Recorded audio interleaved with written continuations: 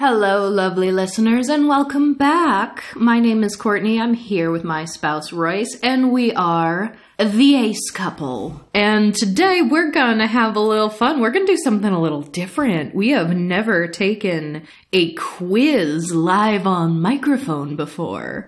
But this is gonna be something. So, actually, I don't even think I told you this, Royce, but a couple weeks ago, it occurred to me that something that might be fun for an episode would be to find, like, a really cheesy internet couples quiz to take. However, a very quick Google search of, like, couples quizzes, I found a couple that were just really bad.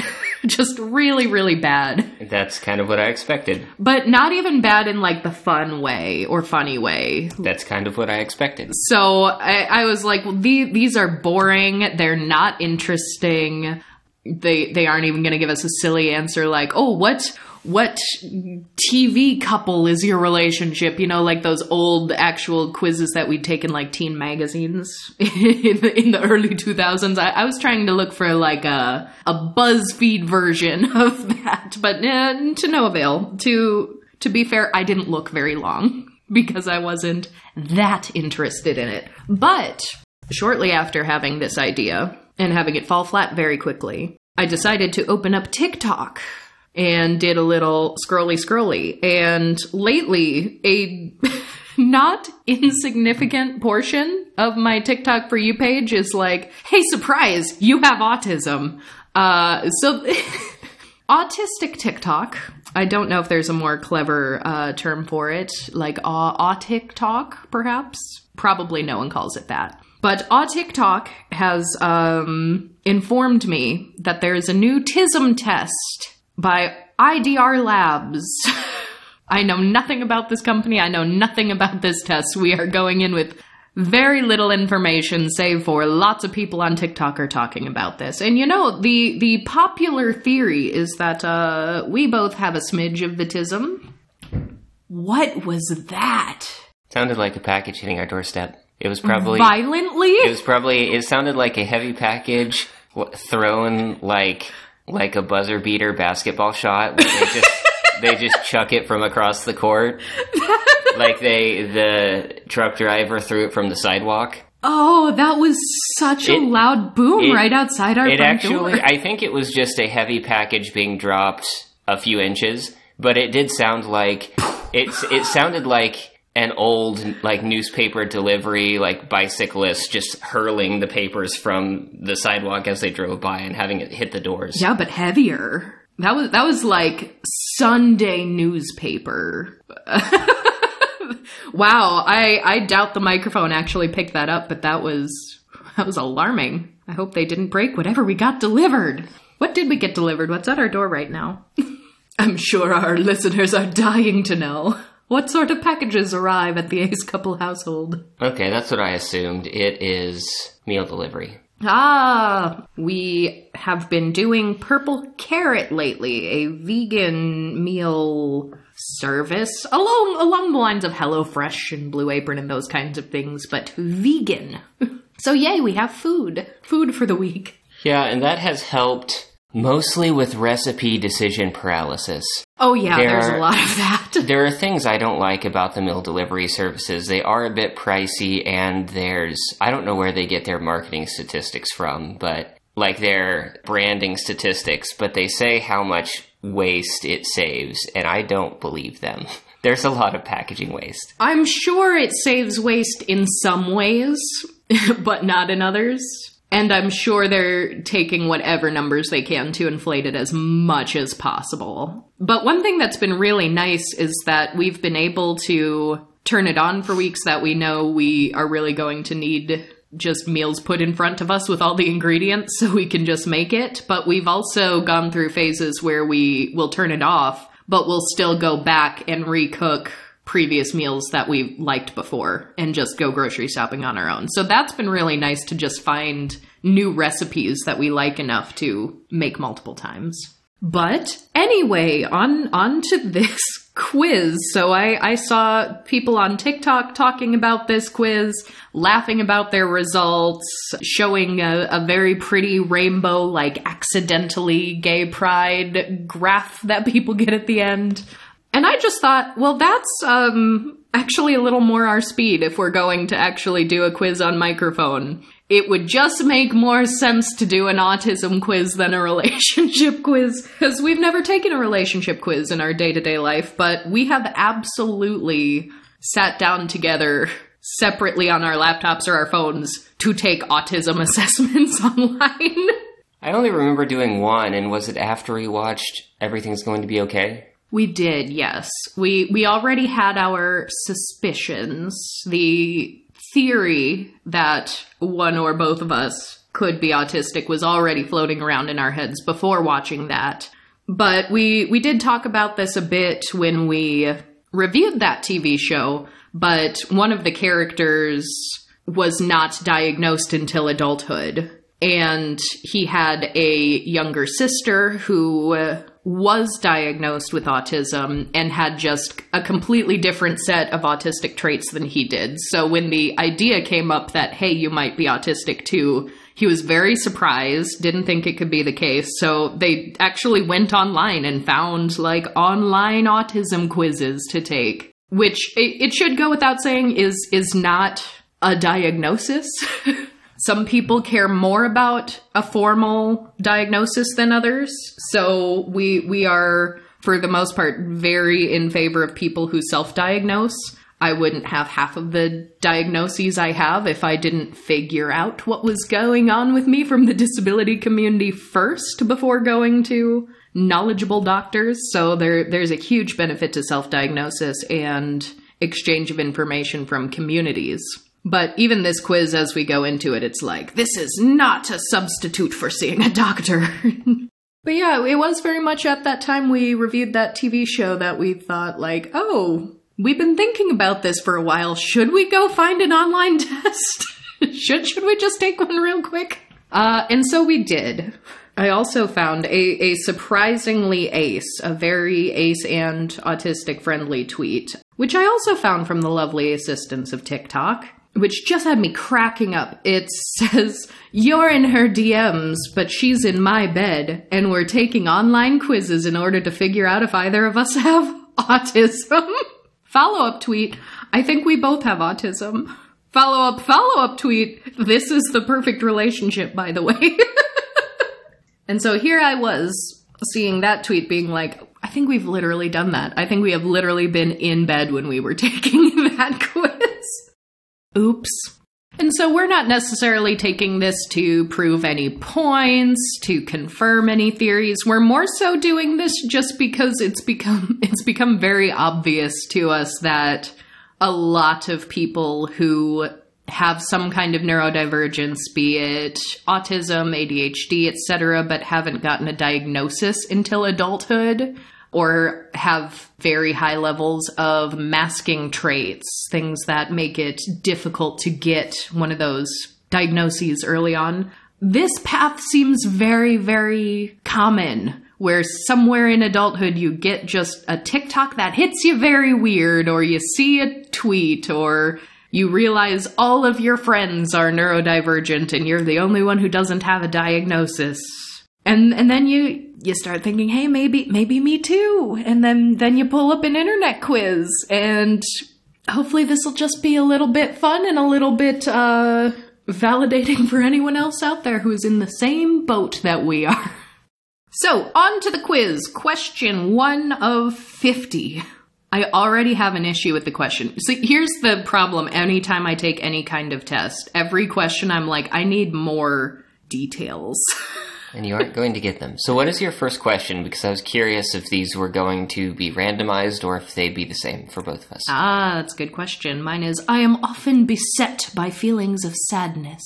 Okay, so they are randomized, which is interesting because if you've ever been a part of information gathering, the advice is always to randomize the questions and the responses because the order of questions and responses can influence people's decisions sometimes. Mm-hmm. Generally, that helps with the consistency of your responses if you have some sort of potential bias in your questions. From an information gathering perspective, I don't know how useful it is for us as takers of the quiz unless we're taking it repeatedly. Fair points, fair points. But that makes it a little more difficult to discuss. I guess we'll just have to go back and forth, question to question. Yeah, so here's my issue every time I take a quiz. I look at this question, I am often beset by feelings of sadness. I'm like, how often is often? What do you mean by often? Are we talking daily? Are we talking weekly? Is this just like a little twinge of sadness counts as being beset by sadness? Or is this like a kind of sadness where like you're dwelling on it for a substantial part of your day? I mean, I would say often is relative to the perceived norm or average, to which I think the answer is agree. Agree, sure. Agree. My first question is, people have told me that I make repetitive strange noises and or repeat certain words out of context.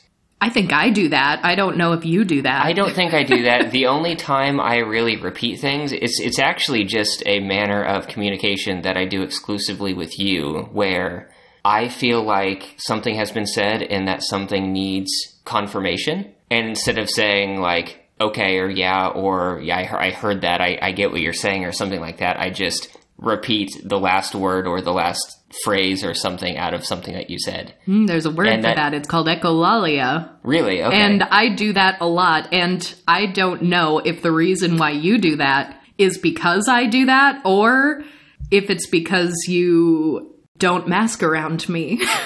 Oh, that's a good... That complicates factors. I think it's probably a case of you setting a pattern of communication and me following that pattern. But yeah, it isn't like... But does that fall outside of the realm of what is normal in long-term relationships or not? Well, that's not part of the question. That's true. But to compare to one of our listeners who's hopefully about to crack up at work, I'm not just going about my day and feel the need to say quack out loud. Quack! This is a direct call out. You know who you are. So I'm putting disagree on that one. I don't think I do that.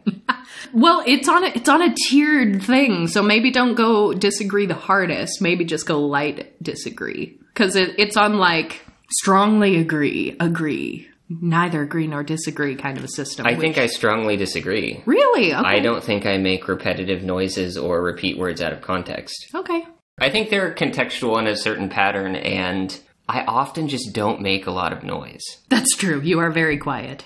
Wasn't it to the fact that, like, once upon a time when you were around more people other than just me, people would consistently, like, get startled because you snuck up on them even though you weren't intending to do that? You were just walking very quietly? Oh, yeah, I've always walked quietly. There's that, too. Which I don't know if that is a habitual product of, like, toe-stepping, like not putting your heel down. Is that a quieter form of walking, or am I just very aware of noises that I make? You do walk on your toes, which I did not know was an autism thing. And I didn't even think it was that weird. I just knew it was a trait about you, and I didn't think it was unusual. But I distinctly remember one day where my mother came over just to, like, pick something up, and this was a few years ago at this point. And you, like, walked out to hand it to her and walked back. And you were walking on your toes. And my mom noticed that as something that was unusual. Because she asked me, she was like, does Royce always do that? I was like, yeah, why? That's normal. I have been described as having an unusual posture. I don't think anyone has specifically described me that way. No one has just walked up and said, Courtney, your posture is unusual. Well, here's the thing. Do I contort my body oddly? Yes. But usually more so when I'm sitting down than standing up. Back when I was a little more able-bodied than I am now, I was never fully able-bodied. Genetic disorders. But I had dance training, so, like, ballet, like, perfect upright posture was a thing that I always tried to maintain even if I wasn't in a dance class at that time. But I guess you could almost make an argument that thinking that heavily about your posture all the time and trying to hold yourself to a ballet standard even in casual day-to-day life could technically be considered unusual. But now I'm just rarely standing straight up and down, because if I'm standing for too long, I'm like, I need to sit down, or I'm bending over and putting my hands on my knees. But that's more physical discomfort than anything, so I genuinely have no idea how to answer this. Royce, what is my posture like when I'm not thinking about it? When we're just hanging out casually? Is it unusual? Would you describe me as having an unusual posture? Yeah, I don't really care for this question. I'm inclined to say slightly agree, because I think you do slump quite a bit, but I think a lot of people do that. I don't think I have a good standard for what the bar is that we're comparing towards. Yeah, I don't either. I'll say slightly agree.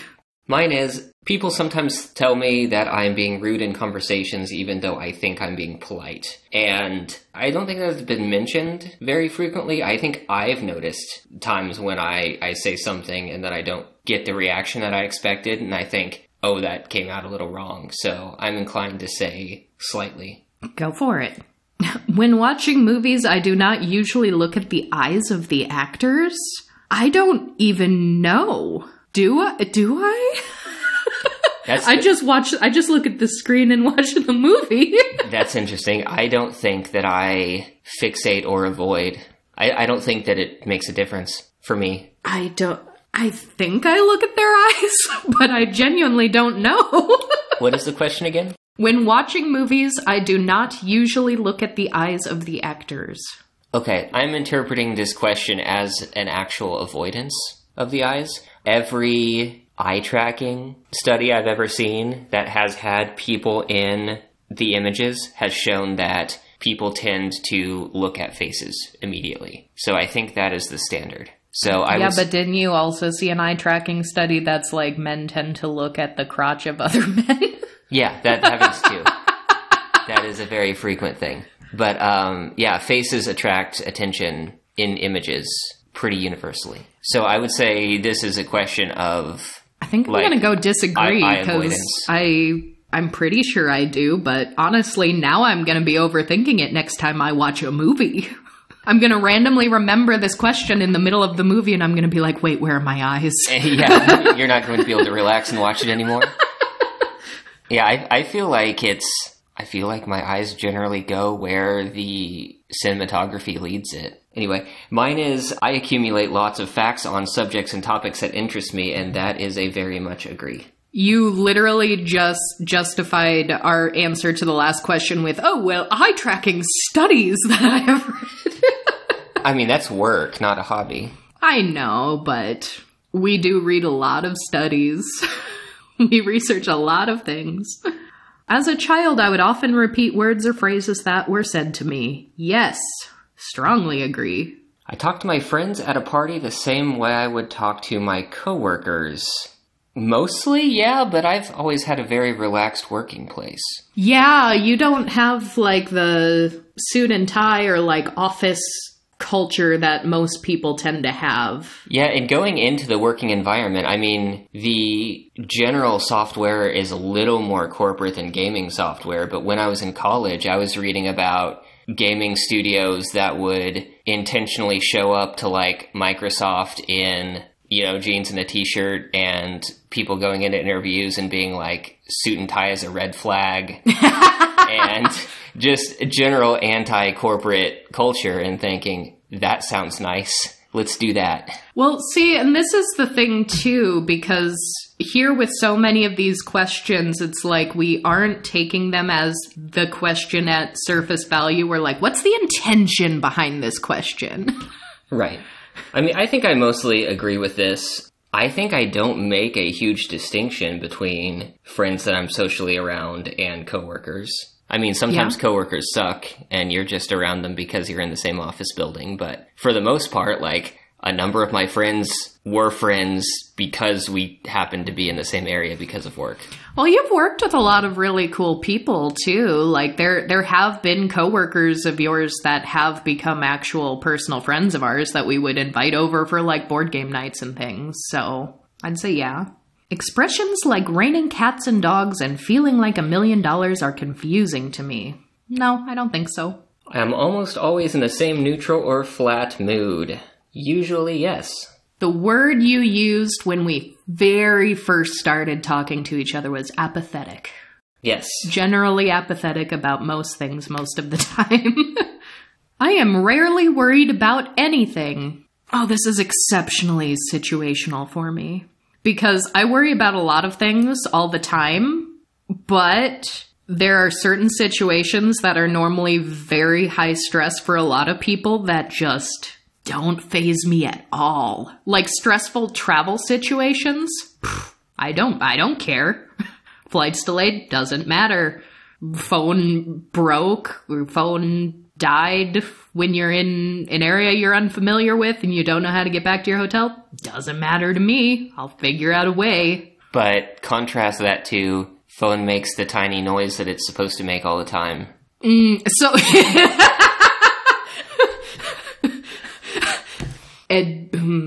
Royce.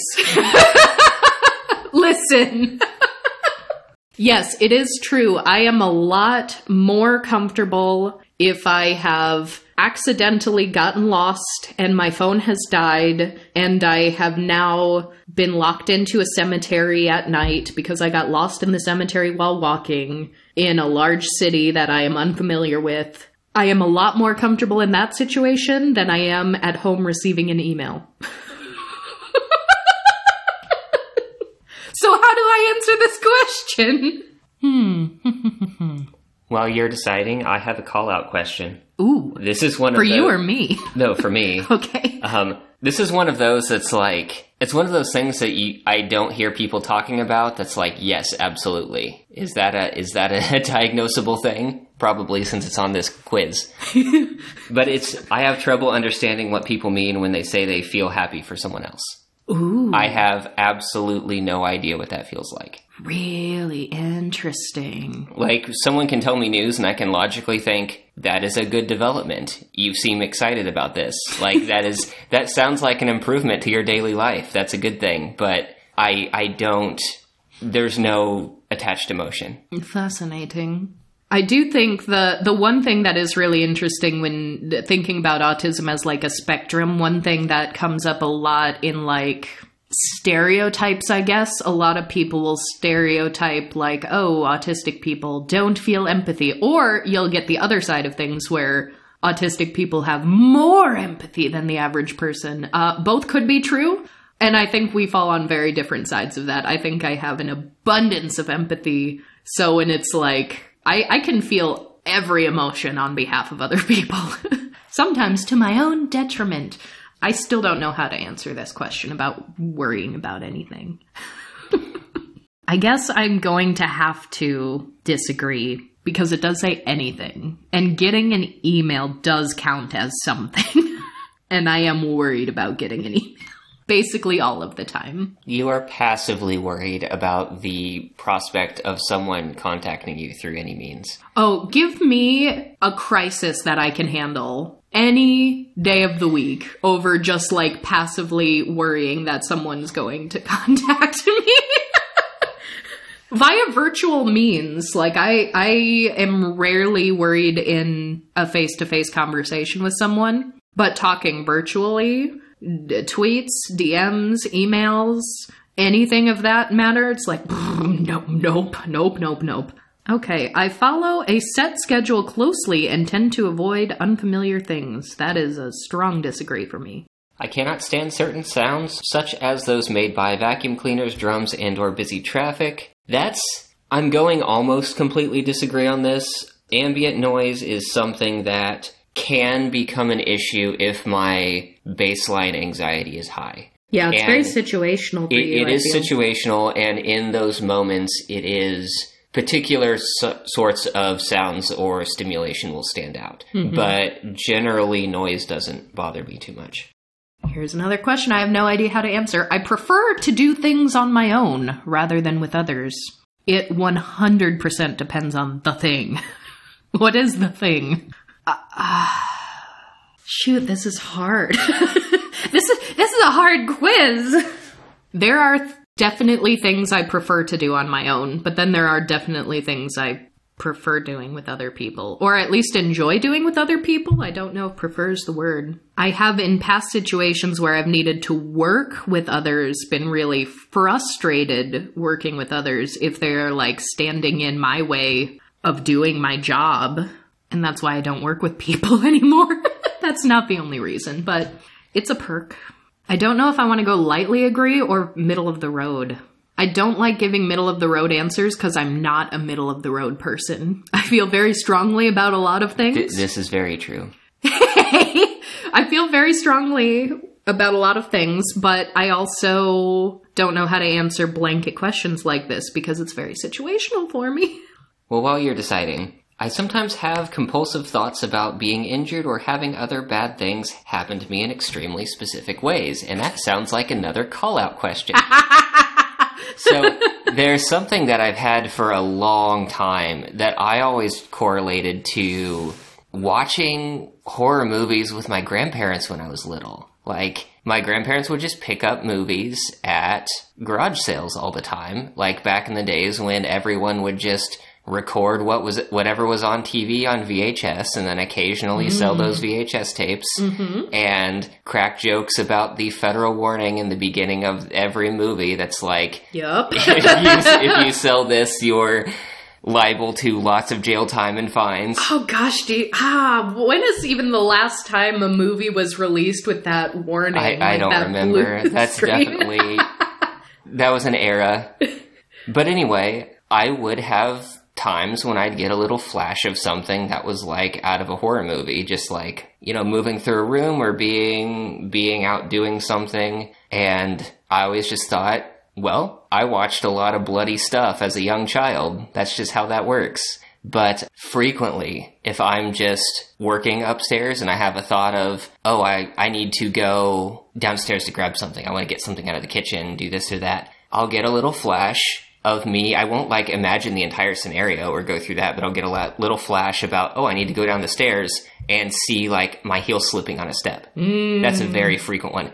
I've had times when I've been in like close physical contact with someone where they've had a hold of my arm. And if my arm was straight and there was any sort of pressure against my elbow, it makes me really uncomfortable because the immediate thought is, someone's going to shift accidentally and potentially push my arm in the wrong direction. And I don't have control of it to move it or prevent that right now. Interesting. Sounds like intrusive thoughts to me. I'm going to say lightly agree on the doing things alone. Even when I am paying attention in conversations, I do not necessarily look into the eyes of the speaker. So this is a very interesting one because I think before the pandemic, if I was doing this quiz, I would have disagreed with that and been like, no, I'm great at eye contact.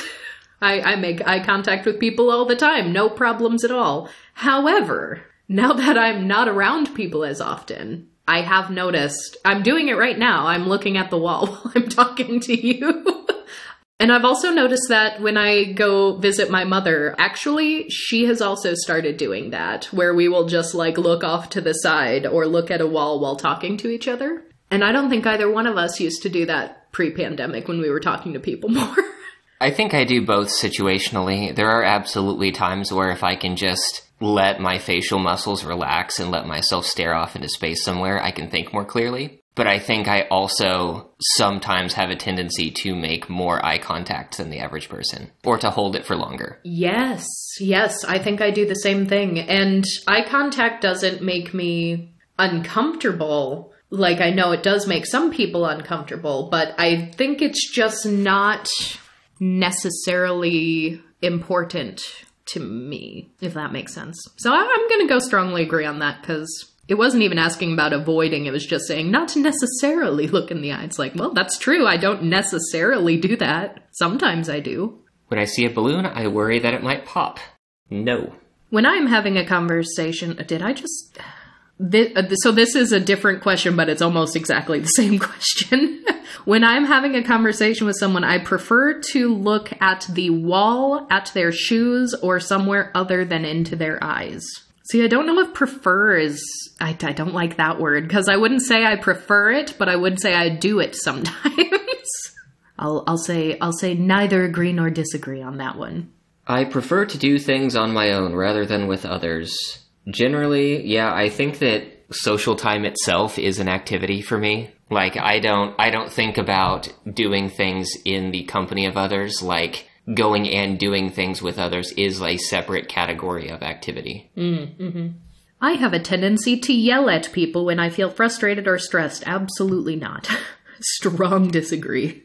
Others say that I speak too loudly or too softly. Softly, perhaps, but I've been in work situations where there have been people commenting on, like, really soft speakers, and no one has explicitly mentioned me in contrast to other people. It might be, but I try to gauge. I try to speak loud enough, and am generally aware of that. But possibly. If I get that question, I know how I'm answering.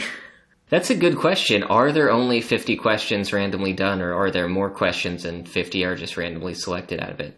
I don't know. We'll find out, perhaps. People have told me that I can be obsessed about my interests. Yes. Yes, absolutely. Strong agree. I have a tendency to hit or destroy things when I am angry or stressed. No. Breaking things is... bad. Not only is that wasteful, but then you have to clean it up, potentially replace it. As a child, I put most of the pressure on the front of my feet when walking. Oh, hey, I haven't gotten that one yet. And I genuinely have no idea how to answer that, because when I was a child, everybody thought I had flat feet, but turns out I do have an arch, but my arches collapse when I step on my feet, so that's already not normal. And my ankles would roll on me so often that I could just be walking and all of a sudden ankle would roll and I would like face plant. So I have no idea how I distributed my weight on my feet. I'm gonna go ahead and say lightly agree for lack of really knowing the answer for sure. I do at least know that there were a lot of things that pertained to like my dance lessons when it goes back to posture and movement of the foot and body and stuff like that, that I definitely did try to implement outside of dance classes. And so, you know, walking toe first in ballet is a thing. So I'll say lightly agree just for lack of knowing more specifically. Others have told me that I speak like a robot. Not particularly, but I think when it comes to things like expression, I'm very one tone a lot of times, like not excitable usually, so I'm gonna leave that middle of the road. I dislike talking to people I don't know. Not as a general rule, there are specific people I don't know that aren't pleasant to talk to, but... For me, it's more of the concept of starting conversations doesn't make sense to me, but if someone else starts a conversation, I'm usually fine talking to people. Yeah, I mean, back when I would just be out in public, again, doing things alone also. I would travel alone, I'd go, you know, I would eat at restaurants alone, I would go to coffee shops alone, I'd strike up conversation with strangers. Sure, disagree. I am rarely worried about anything, and that's, I would say generally, I'm not particularly, but I do have kind of a background cycle of here are things that are not done sometimes, or things that I'm... Well, how are you interpreting? That need to be dealt with. How are you interpreting that, like, along with anxiety and like? Well, that's the thing. I'm trying to interpret worry because anxiety is a factor there. I think that it's definitely more pronounced if my anxiety is high, but I guess I'll leave that one somewhere in the middle. Because yeah, situationally sometimes I think generally I can go day to day without really being concerned about much. Others have told me that I have problems with my anger. Nobody has ever told me that. I don't think I experience anger the way neurotypical people do. I don't always know what that actually feels like. I get obsessed with strings of numbers such as dates or license plates. That one is a hard no for me. I have certain routines or habits that I feel I must follow. I dislike this question because, like a daily routine, like a schedule, no. Do I have little, like, OCD habits where I'm, you know, doing various, like, finger tapping depending on the room I'm in. I have little OCD quirks like that I'm just kind of like passively always doing. And that could be a habit that I must follow, possibly. I'll say lightly agree. I have never been good at sports. I think that's not a really strong no for me. I've always been pretty coordinated. I don't really practice things, which I think is the only reason why I would say that I'm not really an athlete. You are a whiz at dodgeball, though. I've generally been pretty good at things that I've done enough to develop some sort of muscle memory or coordination to. But I struggle to, practice things. So I feel like when I've casually done any sort of physical thing with friends, I've usually been pretty decent at it. The issue with sports really for me hasn't been the physical nature of it. It's been the competitive social environment. I realized growing up, I did do, I guess, tiny bit of soccer or tried a little bit of basketball, but I just don't like people in my personal space, particularly in this sort of competitive environment. Yeah, that makes sense. I still think it's pretty cool that you were on a dodgeball team. I mean, that just happened because the company I worked at had a dodgeball court. Yeah, and I went to watch one of those dodgeball tournaments, and I was in awe at how you were simultaneously fierce and graceful. Hair flowing behind you as you chuck a dodgeball, and you were very, very good. I was impressed. The graceful comment has been something I've gotten a couple times, that word specifically was used by a friend who I occasionally played racquetball with. And I guess I move differently than the average person in some way that I don't really know how to quantify. You do. Yeah, I guess there have also been some times where I've given you some dance lessons in our living room, and I've been really impressed at how quickly you're able to pick up certain dance moves for coordination that don't always come naturally to some people. I feel irritated and/or angry when I have to navigate uncertain situations. I'm gonna go disagree, because I think some of the aforementioned situations of you're traveling alone, you don't know where you are, your phone's dead, that's an uncertain situation, and I kind of flourish in those. Mine is I rarely experience happiness or joy. That's the next one on my list, too. I think for me, I'm going to put slightly agree on that. I think that I am normally... Was flat the word that was used earlier? I do get excited about things, but yeah, generally, I think my base state is just kind of existing. I think all of the emotions you experience happen very quickly, and then kind of also subside very quickly, and you get back to your baseline very shortly after a spike of emotion. Yeah, I think that's fair. I'm gonna go strong disagree, because I feel lots of things all the time. Basically every emotion except anger, I think. I often bump into things or trip over my own feet. I think I have to go strong disagree on that. I have stubbed my toe before. It's been very infrequent, and I've never done it hard enough to cause a serious injury. And I've lived with people who broke their toe on a couch.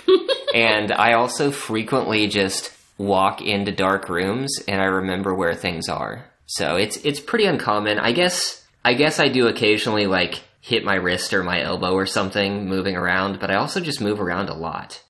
I usually feel unhappy more days than not.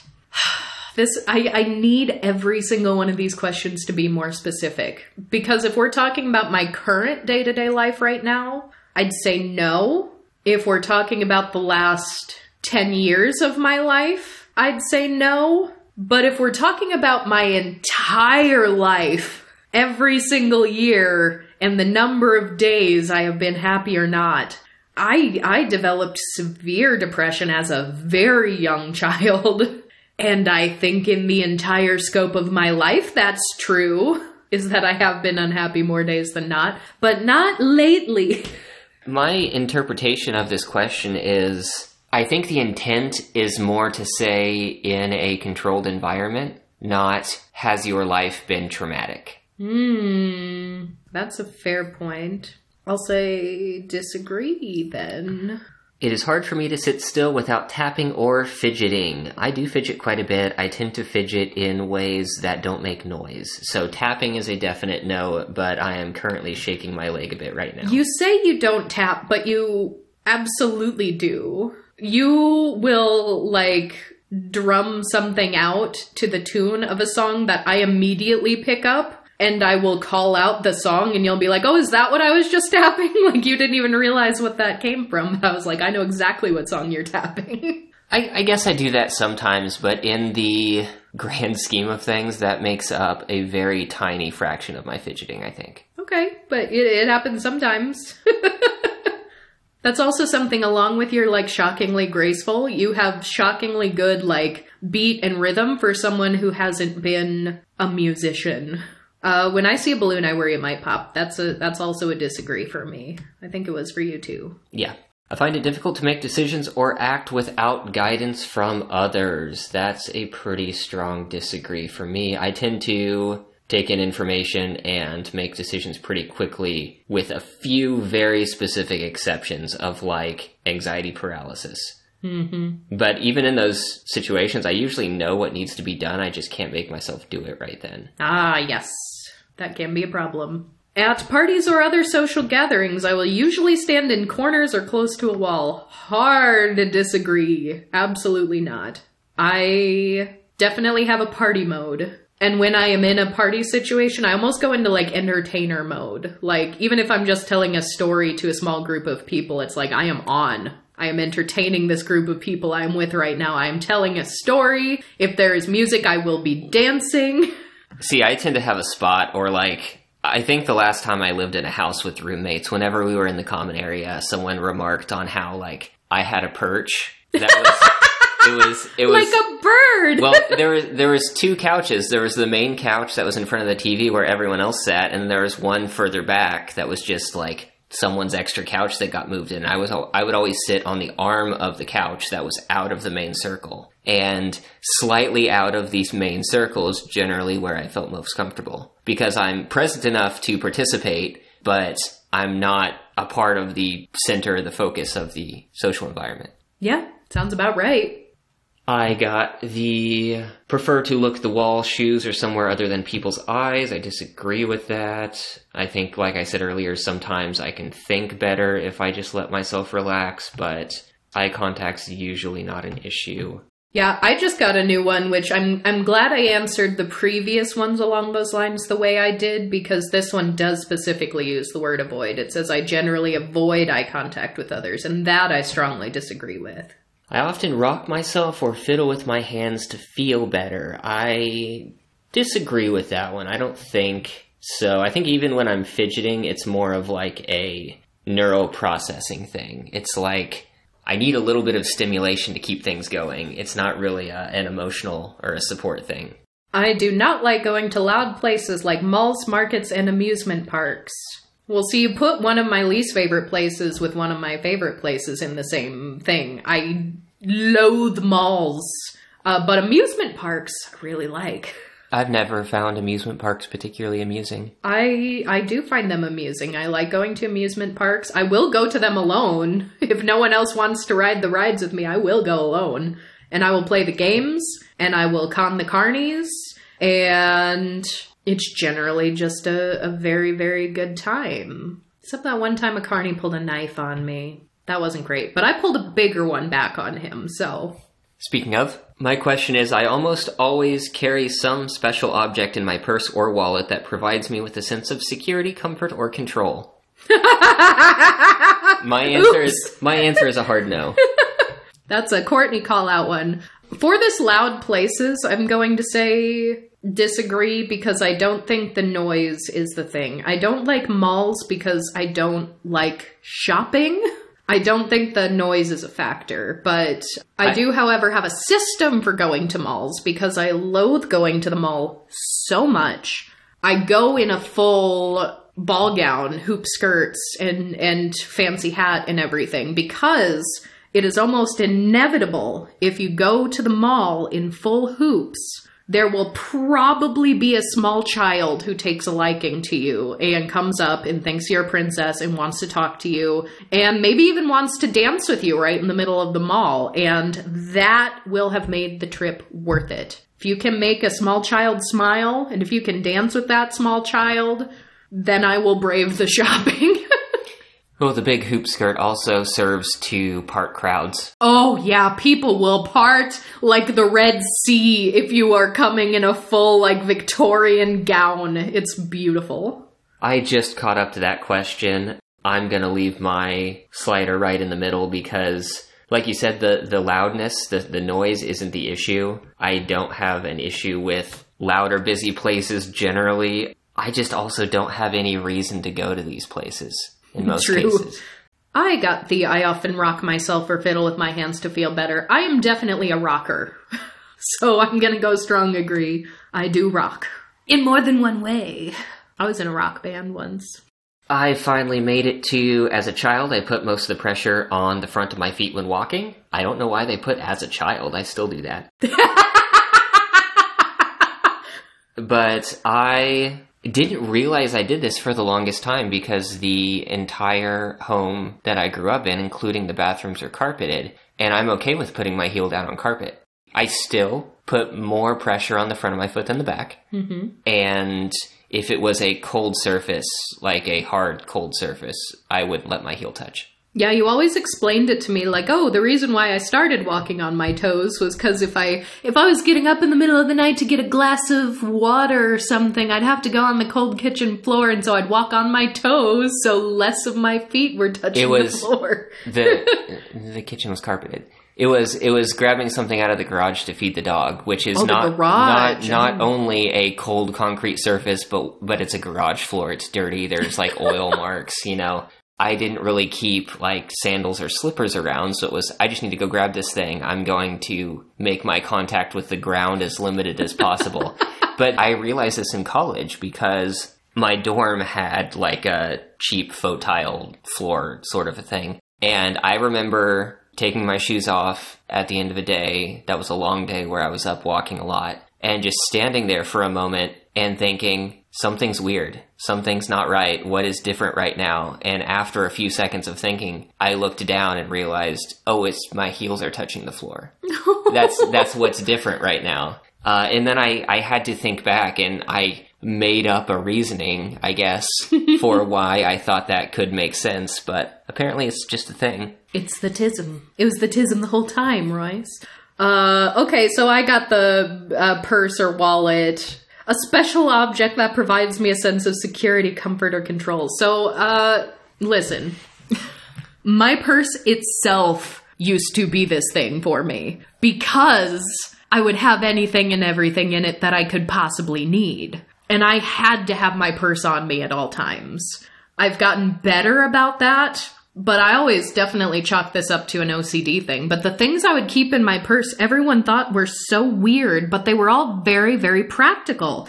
I would always have a knife. In case a carny pulled a knife on me, I could pull a bigger one back on him. Very practical. I would always have a pair of chopsticks because occasionally I would be offered food that I would need to eat with silverware and not have silverware. And when I would explain this to people, they'd be like, why don't you just have like a spoon or a fork in your purse? Because chopsticks can also be used for other things. And they have really, really worked out. When I like graduated from high school or something, my grandmother was going through a phase where she was really into this new like sauna place in town that had opened up. And she was hearing all these like sales pitches about how like, oh, it detoxifies the body and it can help with pain and all these things. And she's like, well, my granddaughter has pain. So she got me like a gift card to the sauna place.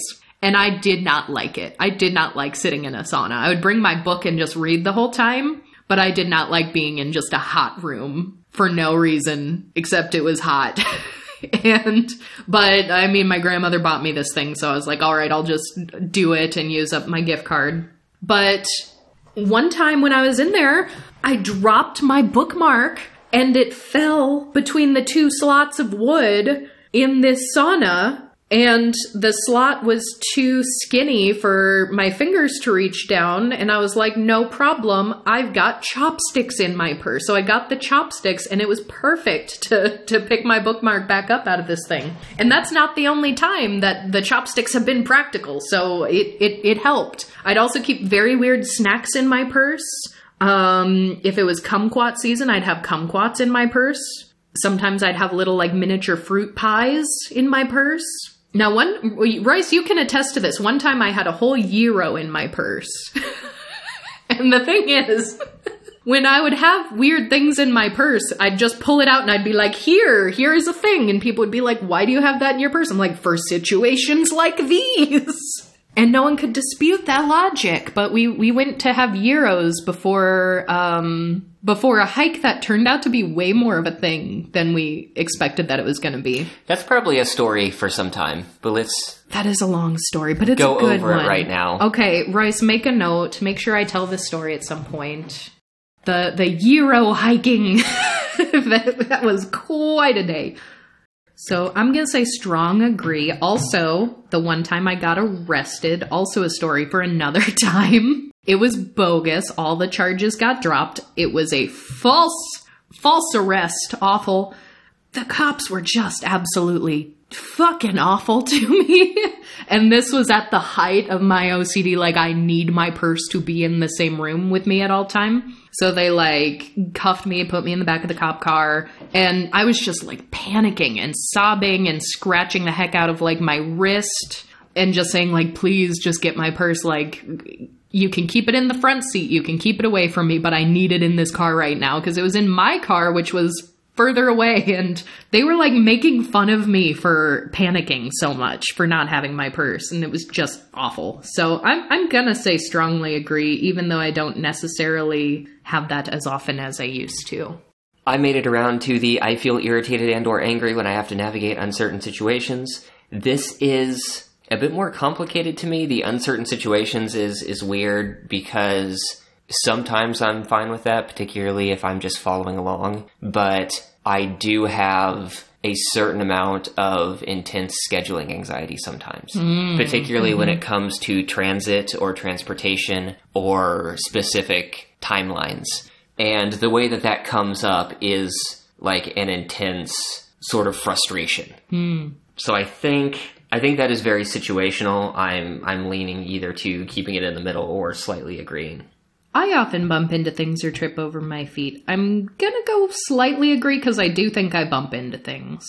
As a child, I would often repeat words or phrases that were said to me. I don't believe I did that. I think, as a general rule, I tend to... Well, I was about to say that I tend to only add to conversations when I had something specific to say, but I think that is a byproduct of social anxiety and masking, and I think that as a child I was much more likely to just say things. So I don't think I repeated things, though. Oh, I talked to my friends at a party the same way I would talk to my coworkers. That one's also tough for me. I think so, in that I am always willing to get deep or personal or weird with anybody who is receptive to any of those things. No questions asked. I hate the sound of fireworks, fire alarms, and or thunder. I do not. I think that I have a lower tendency than most to jump at loud noises, too. Just thinking back to when fire alarms would go off in schools and things like that. Storms are always good, particularly Midwestern storms. Like, oh, I love a good thunderstorm. A thunder that's so loud that it sets off car alarms. Oh, I love it. Or shakes the house. Rattles the windows. Beautiful. My favorite. I sometimes have compulsive thoughts about being injured or having bad things happen to me in extremely specific ways. I'm in agree on that also. Which also, so many of these, it's like, well, I have been diagnosed with OCD, and some of these I have only conceptualized in the context of OCD. But there are definite traits that overlap between all of the neurodivergences. Others have told me that I have repetitive bodily movements. What is your opinion on that? What are they looking for? I mean, we've gotten into things like I don't rock. I don't do things like that. Sometimes I do the whole restless leg thing. But I think that lately I have a higher tendency to just not sit in chairs in a normal way. And so I don't do that as much. Yeah, so that's one thing that I have seen people talk about in neurodivergent contexts, but it's also something I've seen people talk about in queer contexts. Like, I've never met a bisexual who sits normally and things like that, and it's like, there's some overlap there, too. I think a big part of it for me is a lot of the historical leg bouncing things has been when I've been out of the house in school or work or whatever, and I've had shoes on, and I don't want to sit cross-legged in a chair with shoes on. Yeah. I'd say probably no for you, because when I heard that question, the first thing my brain went to is something that I did as a child, but I don't do as an adult. A couple of different things, actually. I had this very specific way I would like blink and roll my eyes that adults constantly commented on as something weird that I did. So that was a repetitive movement. And there was also sort of a way I would like move my neck and shoulder, which might just have something to do with my EDS and some level of pain or readjusting. I don't know, but it's something I did often enough that was recognizable that I don't do anymore. So that's what came to my head when I thought about repetitive movements. And I don't think you have anything like that. When I get angry, I calm down faster than most people. Yes, I believe so. It is stressful for me to have to retain eye contact with others. That's a disagree for me. Yeah, I had that one just a moment ago. Is that 3 questions on eye contact? I think at least 4. I get temper tantrums where others cannot reach me. No, I don't believe so. I have that one too, and I also don't. Nope. Being away from home for extended periods of time frightens me. No, I don't think so. I actually think that thinking back through like work-life changes, I've actually had people be surprised that I was just like, oh, I'm going to go do this thing. I'm just going to move away from home and across the country and do college. And I've had times when a job shifted out from under me and I had to move cities or find a new job really quickly. And I just kind of let things fall into place and didn't worry about them to the point where a roommate was like, it's a good thing that worked out. You would have been out on the streets in like 2 weeks. See, give me a major stressful life event that needs to be controlled and taken care of, and I am totally calm. That is one thing. I answered the question earlier about generally being able to make decisions. Mm-hmm. And the first time I had a job that just completely fell out from under me, like owner of the company flew in unexpected for the day and just basically took everyone into a room one-on-one to tell them that they were out of a job and that the company was dissolving, basically, kind of thing. Very small company, so it was like 4 or 5 of us that were like, well, shit, I came into work this morning expecting to just go about my day, and now it's lunchtime, and I guess I don't work here anymore. Yep. And I had like a half hour of panic, and then I just felt extremely energized. Mm-hmm. Gotta do what you gotta do. I oddly love that zone. It did. I mean, once there was no uncertainty, and it was just like things need to happen, things need to change, it was a very good, exciting feeling. Mm-hmm. People sometimes tell me I'm being rude in conversations, even if I think I'm being polite. I don't think I've gotten that, no. New social situations make me anxious. Yeah, probably, for the most part.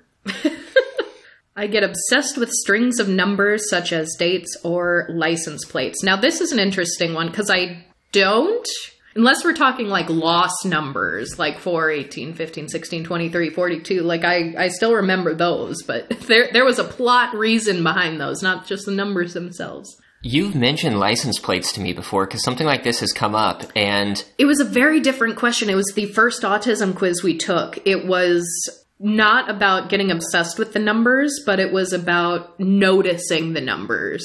It was like something along the lines of I often notice license plates when driving. And it's like, yes, I notice all of the license plates when I'm driving. And that I thought that was normal, but that was weird to you. I didn't know that was even a thing. I didn't know that they would stand out any more than anything else. So yeah, I don't get obsessed with them, but I do think, phrased a different way in a different context, I do notice them a little more than average, but I have certain routines or habits that I feel I must follow. I don't think so. I do like having an idea of what is coming, but it doesn't necessarily need to be routine. It doesn't need to be the same thing. Yeah. Being away from home for extended periods of time frightens me. Nope. I am very sensitive to noise. I think that I do have sensitive hearing. I think that I have a lot of sensory things. Mm-hmm. But you hear things in context that most people do not. I've actually wondered if I might have some degree of hypersensitivity, just very light, because it's also, there are sometimes like physical stimulations instead of auditory or things like that where I might just be feeling something a little more pronounced. There's also the aspect of, yes, there are times when anxiety is high where noise will become an issue. Yes. Specific kinds of noise, or I'm suddenly much more aware of it. So I'm going to partially disagree. Like, there's some situational truth to this, but for the most part, I don't think so. How is that one phrased? I guess the question is, I am very sensitive to noise, and I think I'm going to leave it in the middle. I think I would say yes for sensitive, because it's not necessarily giving a negative connotation like it's bothering you. Really? That's how I'm reading it. Is that how you're reading it? Okay. Yeah, I don't know. Again, every single one of these questions, I'm speculating on the intent of the question, because I think if I know the intent and the logic, that will help me interpret the question to answer it correctly. I'm reading it as, do you occasionally need to, like, mute the world around you? Do you need to turn off stimulation? See, and I was just like, sensitive, like, is it more pronounced to you than other people? And if that's the reading, then 100% yes. Well, yeah, I mean, I don't think that volume of sounds or hearing ability is what they're looking for, is where I'm going. But I have seen people in the online autistic community say things that are very much in line with what happens to you. Like, you're at a party that is very noisy, but you hear someone knock on the door and no one else heard it. You're the only one who heard it. Like, I have seen other people talk about that in an autism context, at which point I'm like, that is Royce. That is absolutely Royce. Well, I will agree with that one then. Aha! Persuaded.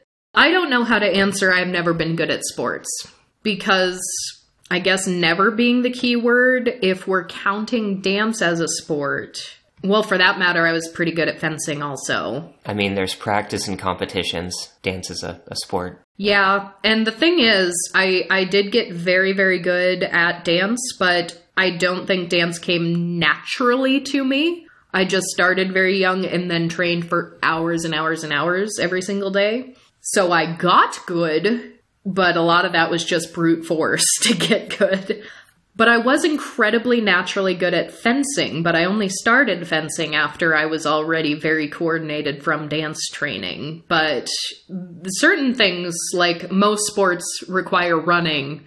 I had a doctor write me a note in like 4th grade saying no running or jumping anymore in gym class. So a lot of sports I just never had the opportunity to try because of other physical disabilities. But I guess I'll say disagree, since never been good at isn't true. Not naturally good at, I think, perhaps.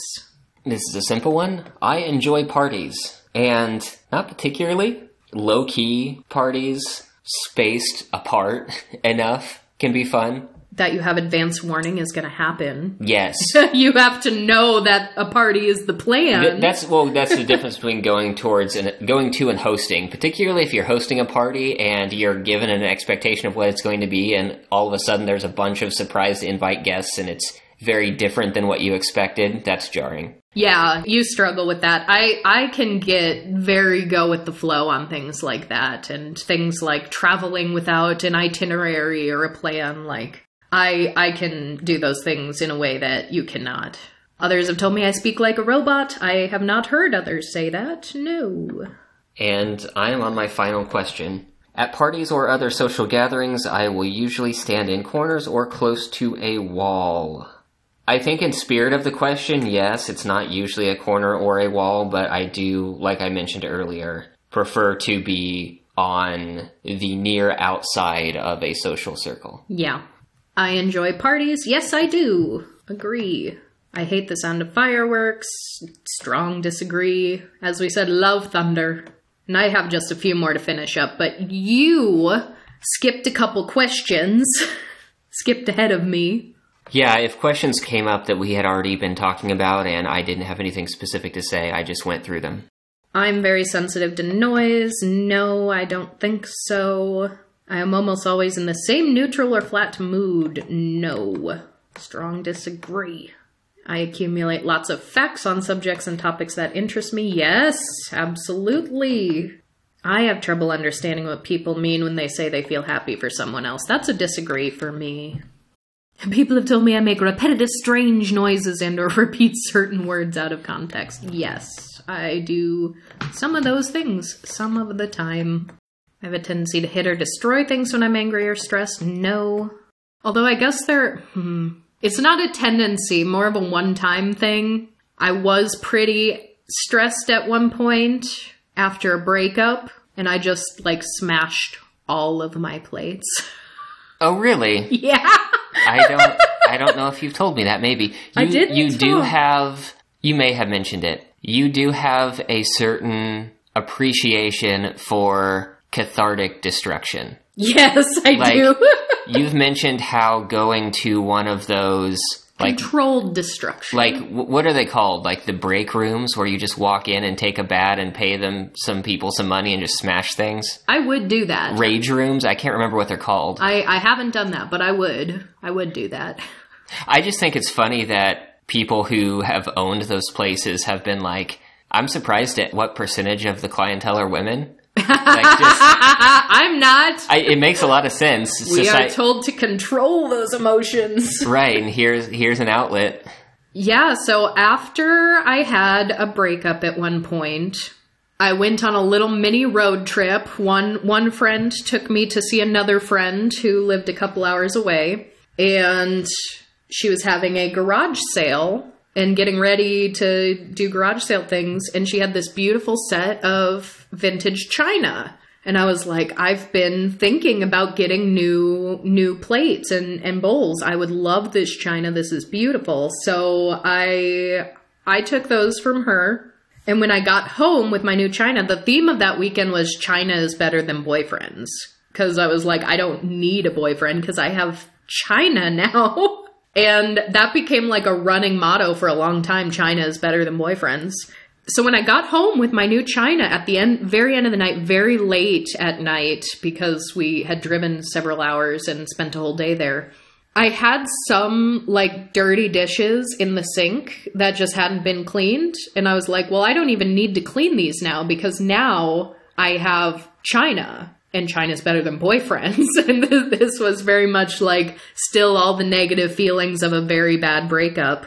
So I was like, you know what I should do? I should just smash these plates. So I just took them one at a time and I just threw them on the ground and they shattered everywhere. And I was like, you know what? This is great. Why stop at the dirty ones? Because I don't need these plates anymore. So I smashed the clean ones too. But then I had to sweep the smashed plates into a garbage bag, but then it was too heavy and the shattered bits were starting to break through the garbage bag, so I double bagged the garbage bag, but then the garbage bag was too heavy for me to take out. I couldn't even drag it across the floor, so I made some bad choices, but it was very, very fun in the moment. It was very needed. Question for you. In smashing and cleaning up all these plates, did you get any cuts or scrapes from the broken plates? No, I don't think so. I ask because this is another, just I guess, odd circumstance. I don't think I have ever cut myself picking up broken glass. And even as a kid, people would be like, oh, be careful, something bad's gonna happen, you're gonna step on something, you're going to, cut your fingers. And I've always been able to just deal with sharp objects. Yeah, I think most of these pieces were a little too, big to actually have, small pieces of glass that people worry about stepping on. But I don't think I got... If anything, I just, dislocated my shoulder trying to move that big, heavy bag, but I didn't get cut. But now that I'm thinking about this question again, I burn things a lot. That was immediately what I thought of. I love burning things. Something has a bad memory, someone wrote you a nasty letter, burn it. time that goes in the burn pile. So, okay, I'll agree with it. And final question, it is hard for me to sit still without tapping or fidgeting. For me, it's rocking more than anything. Does that count as fidgeting? I would call that fidgeting. All right, I'll agree then. Time for the results! One thing I'm realizing looking at my results is that I think that I have a tendency to put things more in the middle of the road on surveys like these. Mm-hmm. And I think that is affecting my results. With the exception being hard disagrees, like, no, this absolutely doesn't apply to me. Like, I would hit that one frequently, but I didn't hit definitely agree all the way to the right very frequently. And I've always kind of done that. And I think that's part of being in kind of a flat state most of the time. Mm-hmm. Like, yeah, this happens, but it's not a big deal. It's not a huge thing. Yours has a little more color than mine. Yeah, I am really high on the tics and fidgets. Also, sort of moderately high on fixations, anxiety. Your anxiety is actually, from the test, is actually higher than mine, which I don't know if I agree with. That does not make sense. I think this is why I was talking about my manner of answering questions on a sliding scale is maybe a bit tempered. Yeah. I also think that I have just been aware of having social anxiety for so long, even before I knew it, like it was a potentially diagnosable thing. I think that I've reasoned with a lot of it or learned how to be in situations that doesn't set it off too much. Mm-hmm. And that maybe that has tempered how I actually handle a quiz like this, because in a lot of cases I do have a lot of anxiety, but I also have a lifestyle that I've had a lot of control over for a long time now. Yeah. I've been pretty independent for a long time and have been able to just go through day-to-day life in a way that reduces that. A lot of flexibility and freedom, yeah.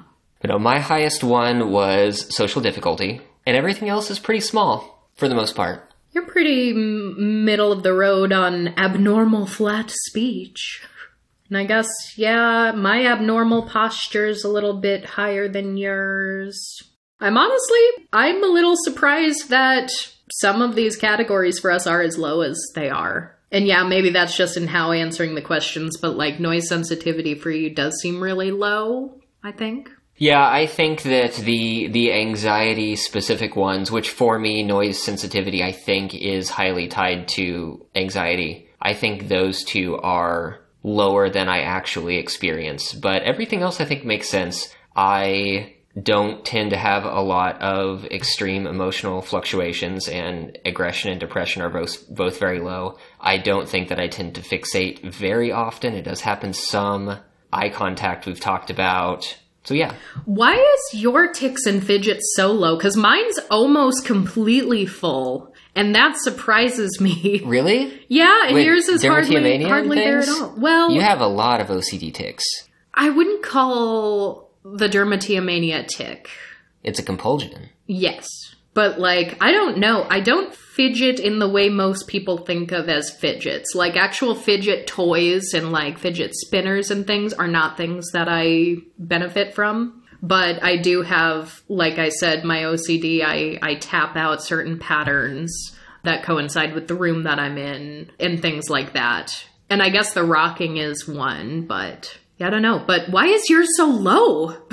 Because mine is incredibly low. Yours is that can't be correct. Because you fidget in a different way than I do, but you still do. I don't think that I have very many tics. I think I move a lot, and I think a lot of that I've always just described as sort of restless energy, where if I move a bit while I'm doing something, I feel I'm better able to work out whatever it is I'm doing. Mm-hmm. Which I guess I don't know if that's how rocking manifests for people. I don't really know. I feel like the rocking for me when I was a kid, I noticed it while I was eating. If I was ever like eating lunch and not conversing with people or eating on my own, I would notice that I was always rocking every time I was eating. You still do that a little bit. I do, but I also think I do that when I'm not eating now. So yeah, my autism spectrum symptoms are moderate, according to this test. I've taken other tests that beg to differ and think it's a bit higher than that. But there are little explainers for what each of these things sort of mean. According to this, I have more autistic traits than you, and I don't think that's correct. Really? Yes.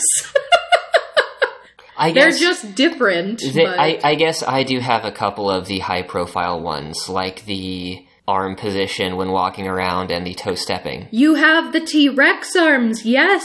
But I think in terms of broader neurodivergence, I think when we start to look at like OCD tendencies, and you've started looking into things like how ADHD manifests and like sleep patterns and patterns of energy throughout the day and things like that. Yep. Yeah, it is interesting too because, tests like these I think are a bit stereotypical, and some of the questions can be read or interpreted very differently person to person. So that's potentially a drawback to a quiz in this format. But I do find it funny with all of the TikTok videos that TikTok has been showing me. There are certain just things that I would have never thought could have possibly been at all related to autism that will just pop up, and I'll be like, is that an autism thing? I guess the consensus from this portion of the community is that yes. One of them, the most unexpected one I saw recently, was like, oh, here's how other autistic people know how to see other autistic people, and you only need 2 questions. And first is, here's a tin of yogurt, and here are 2 spoons. One's a normal size spoon and one is a small spoon. And you just set them in front, and taking the small spoon was one, and it was, you took the small spoon to eat yogurt with, and then it was like, stand up for me, and it was someone who had the T-Rex arms like you do. And I was like, hold on, let's investigate this spoon situation here. Because my grandmother had yogurt spoons. That's what she called them. They were yogurt spoons. They were tiny, teeny, tiny little like baby spoons, and that's what you used to eat yogurt with. And when I was a kid, I did not like yogurt. I didn't eat yogurt until I was maybe 16 years old. I found a yogurt that I could eat with a yogurt spoon. And so like my grandma and I, we were just like, yeah, it's a yogurt spoon. Tiny spoons are yogurt spoons. And so the number of like comments on this TikTok that were like, wait, the small spoon is part of it? And everybody coming to this shared realization was wild to me. And I even Googled like autism yogurt spoon, and I found like a Reddit post where someone was talking about how the only 2 options for if you're autistic for eating yogurt is either you never eat yogurt under any circumstances because the texture is wrong, or you can only eat yogurt with a tiny spoon. I was like, okay. The situational usage of utensils, like you definitely have that. Like, this is chopstick food, this is fork food, this is spoon food. I don't care. I tend to use whatever makes it the easiest, which is often a spoon. But I've also had times where I've made a comment about oversized silverware. Do you remember one time at like a group gathering where I made a joke and someone like went to grab a big serving fork thing? Yes. And I was like, well, this is a bit now. I'm going to eat the snack food with a massive fork. Yes. I mean, I appreciate that you committed to the bit. I would have done the same because for the sake of the bit, for the performance aspect of it, I would have done the same. But just at home, yeah, like there are specific utensils that need to be used. And man, even one of the comments on this TikTok was someone who was like, my grandmother and I both have a yogurt spoon. And I was like, whoa, hello. How many of you out there also have grandmothers with yogurt spoons? So yeah, this was a fun little thing. I hope you all found it interesting. Tell us what quiz we should take next. Are there actually any funny or amusing couples quizzes out there that we should know about? Things like these do prompt interesting discussion sometimes for very specific things that you wouldn't have a reason to bring up and talk about otherwise. I have so many stories I feel like I need to share now. I need to share the Carney story. I need to share the Euro in the purse story. I've got, the ideas are flowing, but we're already so far into this episode, so those will be for another time. So as always, everybody, thank you so much for being here. We really, really appreciate you. Do the things you gotta do for whatever platform you're on. Likes, comments, subscribes, reviews, ratings, retweets, you name it. And we will talk to you all again next week.